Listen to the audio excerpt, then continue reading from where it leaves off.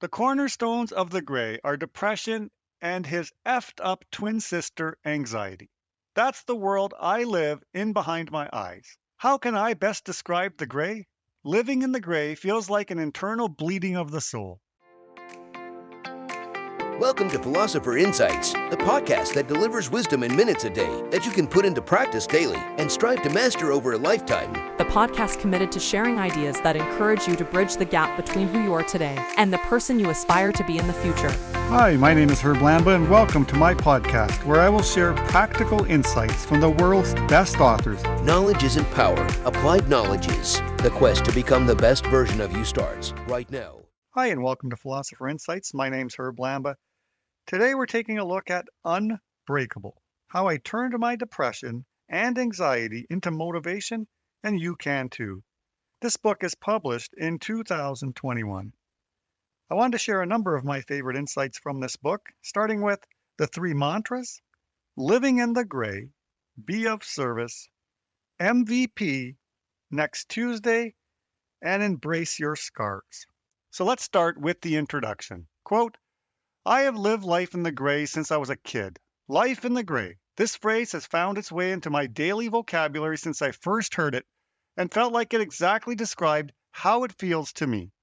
I wake up every single morning convinced the sky is falling, and it's this heavy sadness that exhausts me, drags me down, and eventually drowns me. In the last few years, I've found ways to crack through the gray and see, dare I say, some slivers of blue. I'm afraid to say I found a way to the blue because people with depression get scared to jinx it when we find something that actually works. If you are reading this and wondering what the blue feels like because you haven't yet seen that sliver, I absolutely effing get you. I understand you.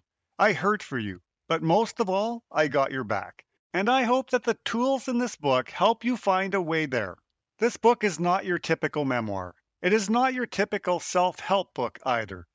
This is a journey that I'm taking with you, with all my readers, all of us together, to help us, where the gray has taken life over, to find the blue cracks. I hope to help you feel empowered by your scars and effed upness. It's okay to be effed up, truly. I'm effed up, but the difference now is I'm good with my effed upness, end quote. That is from the introduction of Jay Glazer's incredible book. I casually picked it up on a Saturday morning and finished the book the same day. I felt like I was watching a movie so intently that I could not take my eyes off the pages. Jay Glazer is best known for his work on Fox NFL Sunday as the NFL Insider. But after reading this book, you will discover just how far he has come both personally and professionally. If you struggle with depression or anxiety, as so many people do, I would highly recommend this book. The stories alone will inspire you to find your way out of your own gray. Insight number 1, the 3 mantras. Jay shares 3 mantras that he created out of the advice that his dad had given him. 1, be different. 2, outwork the world. And 3, be the last one standing. Quote, how can I be different? Instead of trying to hide or apologize for the ways in which I wasn't like the other reporters, I vowed to take my differences and turn them into my secret weapons. Number 2, outwork the world. If the others work 9 to 5, I would work from 7 a.m. to 7 p.m. I would outwork them all, not by a little, but by a lot. It's a trait that every successful person on the planet shares. 3, be the last one standing, which meant I would never, ever give up.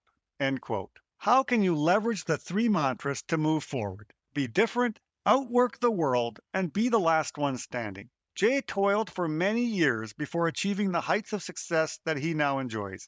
For a long time, he had to embrace the suck, but his vision and perseverance carried him forward. You and I can do the same if we choose. Insight number 2, living in the gray. Quote, the cornerstones of the gray are depression and his effed up twin sister, anxiety. That's the world I live in behind my eyes. How can I best describe the gray? Living in the gray feels like an internal bleeding of the soul, like my insides are a wasteland where no trees or flowers could bloom. It's suffocating, dark, bleak, lonely, and painful, mentally, physically, emotionally, and spiritually. There is no spot that feels good, Living in the gray makes me feel like shit. My whole house, life, world, brain is that nasty gray. Not the Crayola gray that's kind of pretty, but instead this gray, ominous gray, disgusting gray. The more you know about it and can understand those who live in the gray, the more you'll be able to be a better teammate, leader, coach, husband, wife, son, daughter, mother, father, coworker, etc. End quote. Jay does an absolutely magnificent job of sharing what it feels like to wake up every morning feeling like the world is coming to an end. He has reached the pinnacle of success, and yet he fights the gray every morning. Some mornings are better than others, but every morning is a fight to start the day. Quote, let me put it this way. Imagine if you entered every game knowing everything was against you. The worst things that can happen, you are just convinced will happen. And there ain't shit you can do about it. Even worse, you feel like all that bad stuff is going to happen because that's what you deserve to happen to you, even though you are better than that. You just don't expect anything good to ever happen. End quote. This is part of what Jay shared with Los Angeles Rams head coach Sean McVay. McVay, like many of us who don't battle the gray every day, found it difficult to understand and couldn't believe that he never knew this about Jay after all these years. For me, this was one of the most powerful messages in the book. You have no idea how many people live the gray daily and on the outside seem like they're living a good life. Jay will inspire millions to talk more about this by having the courage to share his story. Quote, are you lying? And by that I mean, are you pretending you're fine when you're really not? Maybe because you don't want to be a burden, or because you're scared to admit to others, or even yourself, how effed up you feel inside. As you've seen, the problem with these lies is that they don't just hurt you. They also hurt the other people who could be helped by your vulnerability. So try this. The next time someone asks you how you are, if you're having a shitty day, don't just say great. Dare to say, I'm actually having a rough time today. Thanks for asking. You've been authentic. End quote. Be willing to be vulnerable. Be willing to be authentic. I can't think of two more powerful opportunities to get the help you need from the people who care about you the most. Another lesson I learned after reading this book is the importance of asking others how they are doing. You won't know unless you ask, and you may help pull someone out of the gray when they most need you to be their teammate. Insight number 3, be of service. Quote, ask yourself what resources you have available to you at work or through your own passions and hobbies. Figure out who needs what you have to give. Find a way to get it to them. Enlist your peers to help you, empowering them to be of service as well. Finally, teammate, I leave you with a very, very important part of the process. Love yourself up for your service, whatever it is. Let it sink in. Don't minimize it. Be effing proud of yourself. Love yourself because you deserve it. Make it a new habit. Every time you do something, however small, view it as big. Because it is. It all has a ripple effect. Oh, and don't worry if the full positive impact of your service isn't immediately obvious. Trust that it's worth doing no matter what. Trust that life is full of so many twists and turns that it will undoubtedly surprise you down the road by revealing to you that you helped many others in ways you never could have predicted. End quote. Be of service to others. I love it. Jay suggests that this is an essential part of pulling yourself out of the gray. I believe that being of service to others is like taking the express train to a happier life. In the world we live in today, think about how being in service to others could dramatically change your life. As the great Zig Ziglar said, quote, you can have everything in life you want if you will just help enough other people get what they want. End quote. What gifts or talents are you holding back from this world? How could you put them to good use by serving your fellow neighbor or friend? Start small and let the ripple effect of your tiny actions impact the lives of countless others. Quote, remind yourself, in that moment, you made the world a better place, and hopefully you inspired that person to pay it forward, because being of service not only helps others, it helps you too. End quote.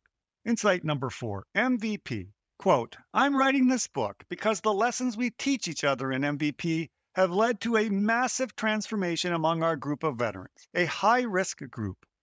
I am hoping that what we use in our closed circle can help change the narrative on suicide, depression, and self-worth in this country. And this book can make a dent in the suicide epidemic. End quote. MVP, Merging Veterans and Players, is a foundation that Glazer created once he discovered that vets and NFL players face very similar challenges in life. Quote, the commonality of veterans and athletes and the inner shift they go through when the uniform comes off is eerily similar. Obviously, I know the jobs are different, but the effed upness of losing that locker room, that structure, those bonds, and the loss of a shared goal, the loss of their tribe, is equally brutal.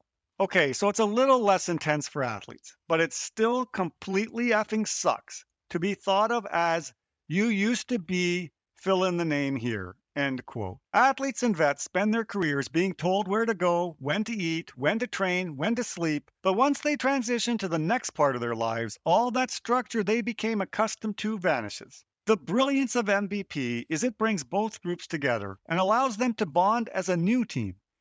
They come together and form a new locker room of friends and trusted partners who can openly talk about anything on their mind. Quote, and holy shit, my athlete friends were also struggling in their post-career transitions, and a lot of them had a similar backstory. Think about it. What makes you driven enough to be at practice 8 to 12 hours a day for 20 years to only compete for that Olympic gold once every 4 years?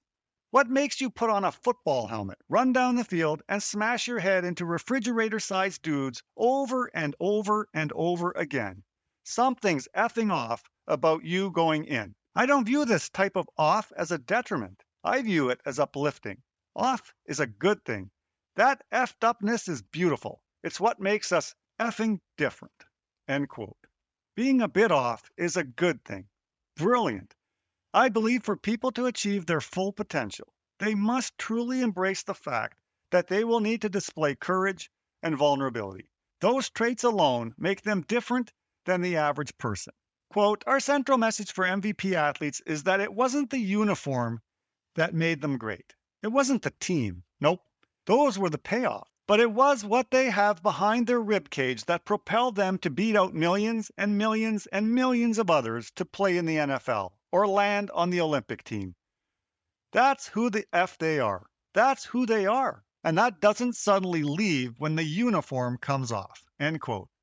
I love what MVP stands for, and Jay's message for anyone that is battling the gray is to go out and find your team, so you too can begin the healing process. In our next insight, let's look at the inspiration behind MVP and how it ultimately saved so many lives. Insight number 5, next Tuesday. Quote, I'm also proud of another slogan I blurted out in one of our earlier sessions that first year of MVP's existence. You never know what lies around next Tuesday. As in, you'll never know when life will change for you. Some of the shittiest things that can ever happen could in fact end up blessing the world. You just never know who you're going to meet that will change your life. You never know what lies around the corner or next Tuesday, as I put it. End quote. Jay drives this powerful message home by sharing his connection with a boy with leukemia that he met at a charity event and how that encounter led to the birth of MVP. This young boy, Logan, who at the age of 7 had spent half his life in the hospital, was a symbol of courage and giving. He was dealing with his own life-threatening diagnosis. Yet, Logan took it upon himself to ensure he welcomed other patients to the hospital. He was in service to others during a time when most people would dive deep into self-pity. At 15 years old, Logan had been in remission for 4 years, and Jay brought him to an MVP session. Quote, Logan, I know it effing sucks that you had leukemia, I said. I know it's terrible, but if you didn't, I wouldn't have met you. If I didn't meet you, we wouldn't have started MVP. I'm going to ask the room, if I didn't meet Logan and we didn't start MVP, how many of you wouldn't be here right now? End quote. Almost every hand went up when the vets and athletes were asked how many of them wouldn't be doing as well as they were right now if it wasn't for MVP. One by one, each MVP member would describe their personal struggle and how MVP saved them from attempting suicide. Quote, DeCarey Williamson, one of the war veterans in MVP, said, Logan, your leukemia was the catalyst for what we would learn to be MVP. We spend our lifetimes trying to figure out what our purpose is, and you received it at a very young age. The sickness you defeated twice is the one thing that changed the trajectory of the lives of countless veterans and athletes. End quote. The question we should be asking ourselves during tough times is, what was around next Tuesday for you?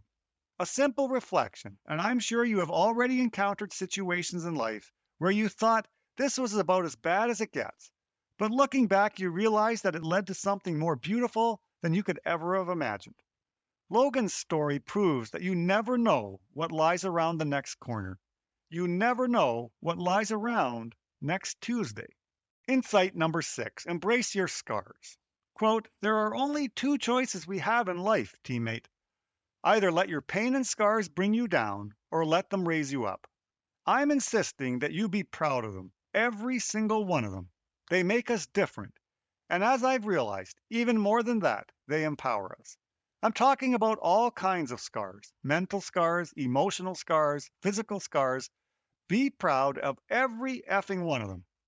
Look in that mirror every morning and love yourself up for the hard shit you've overcome to earn those scars, both inside and out. End quote.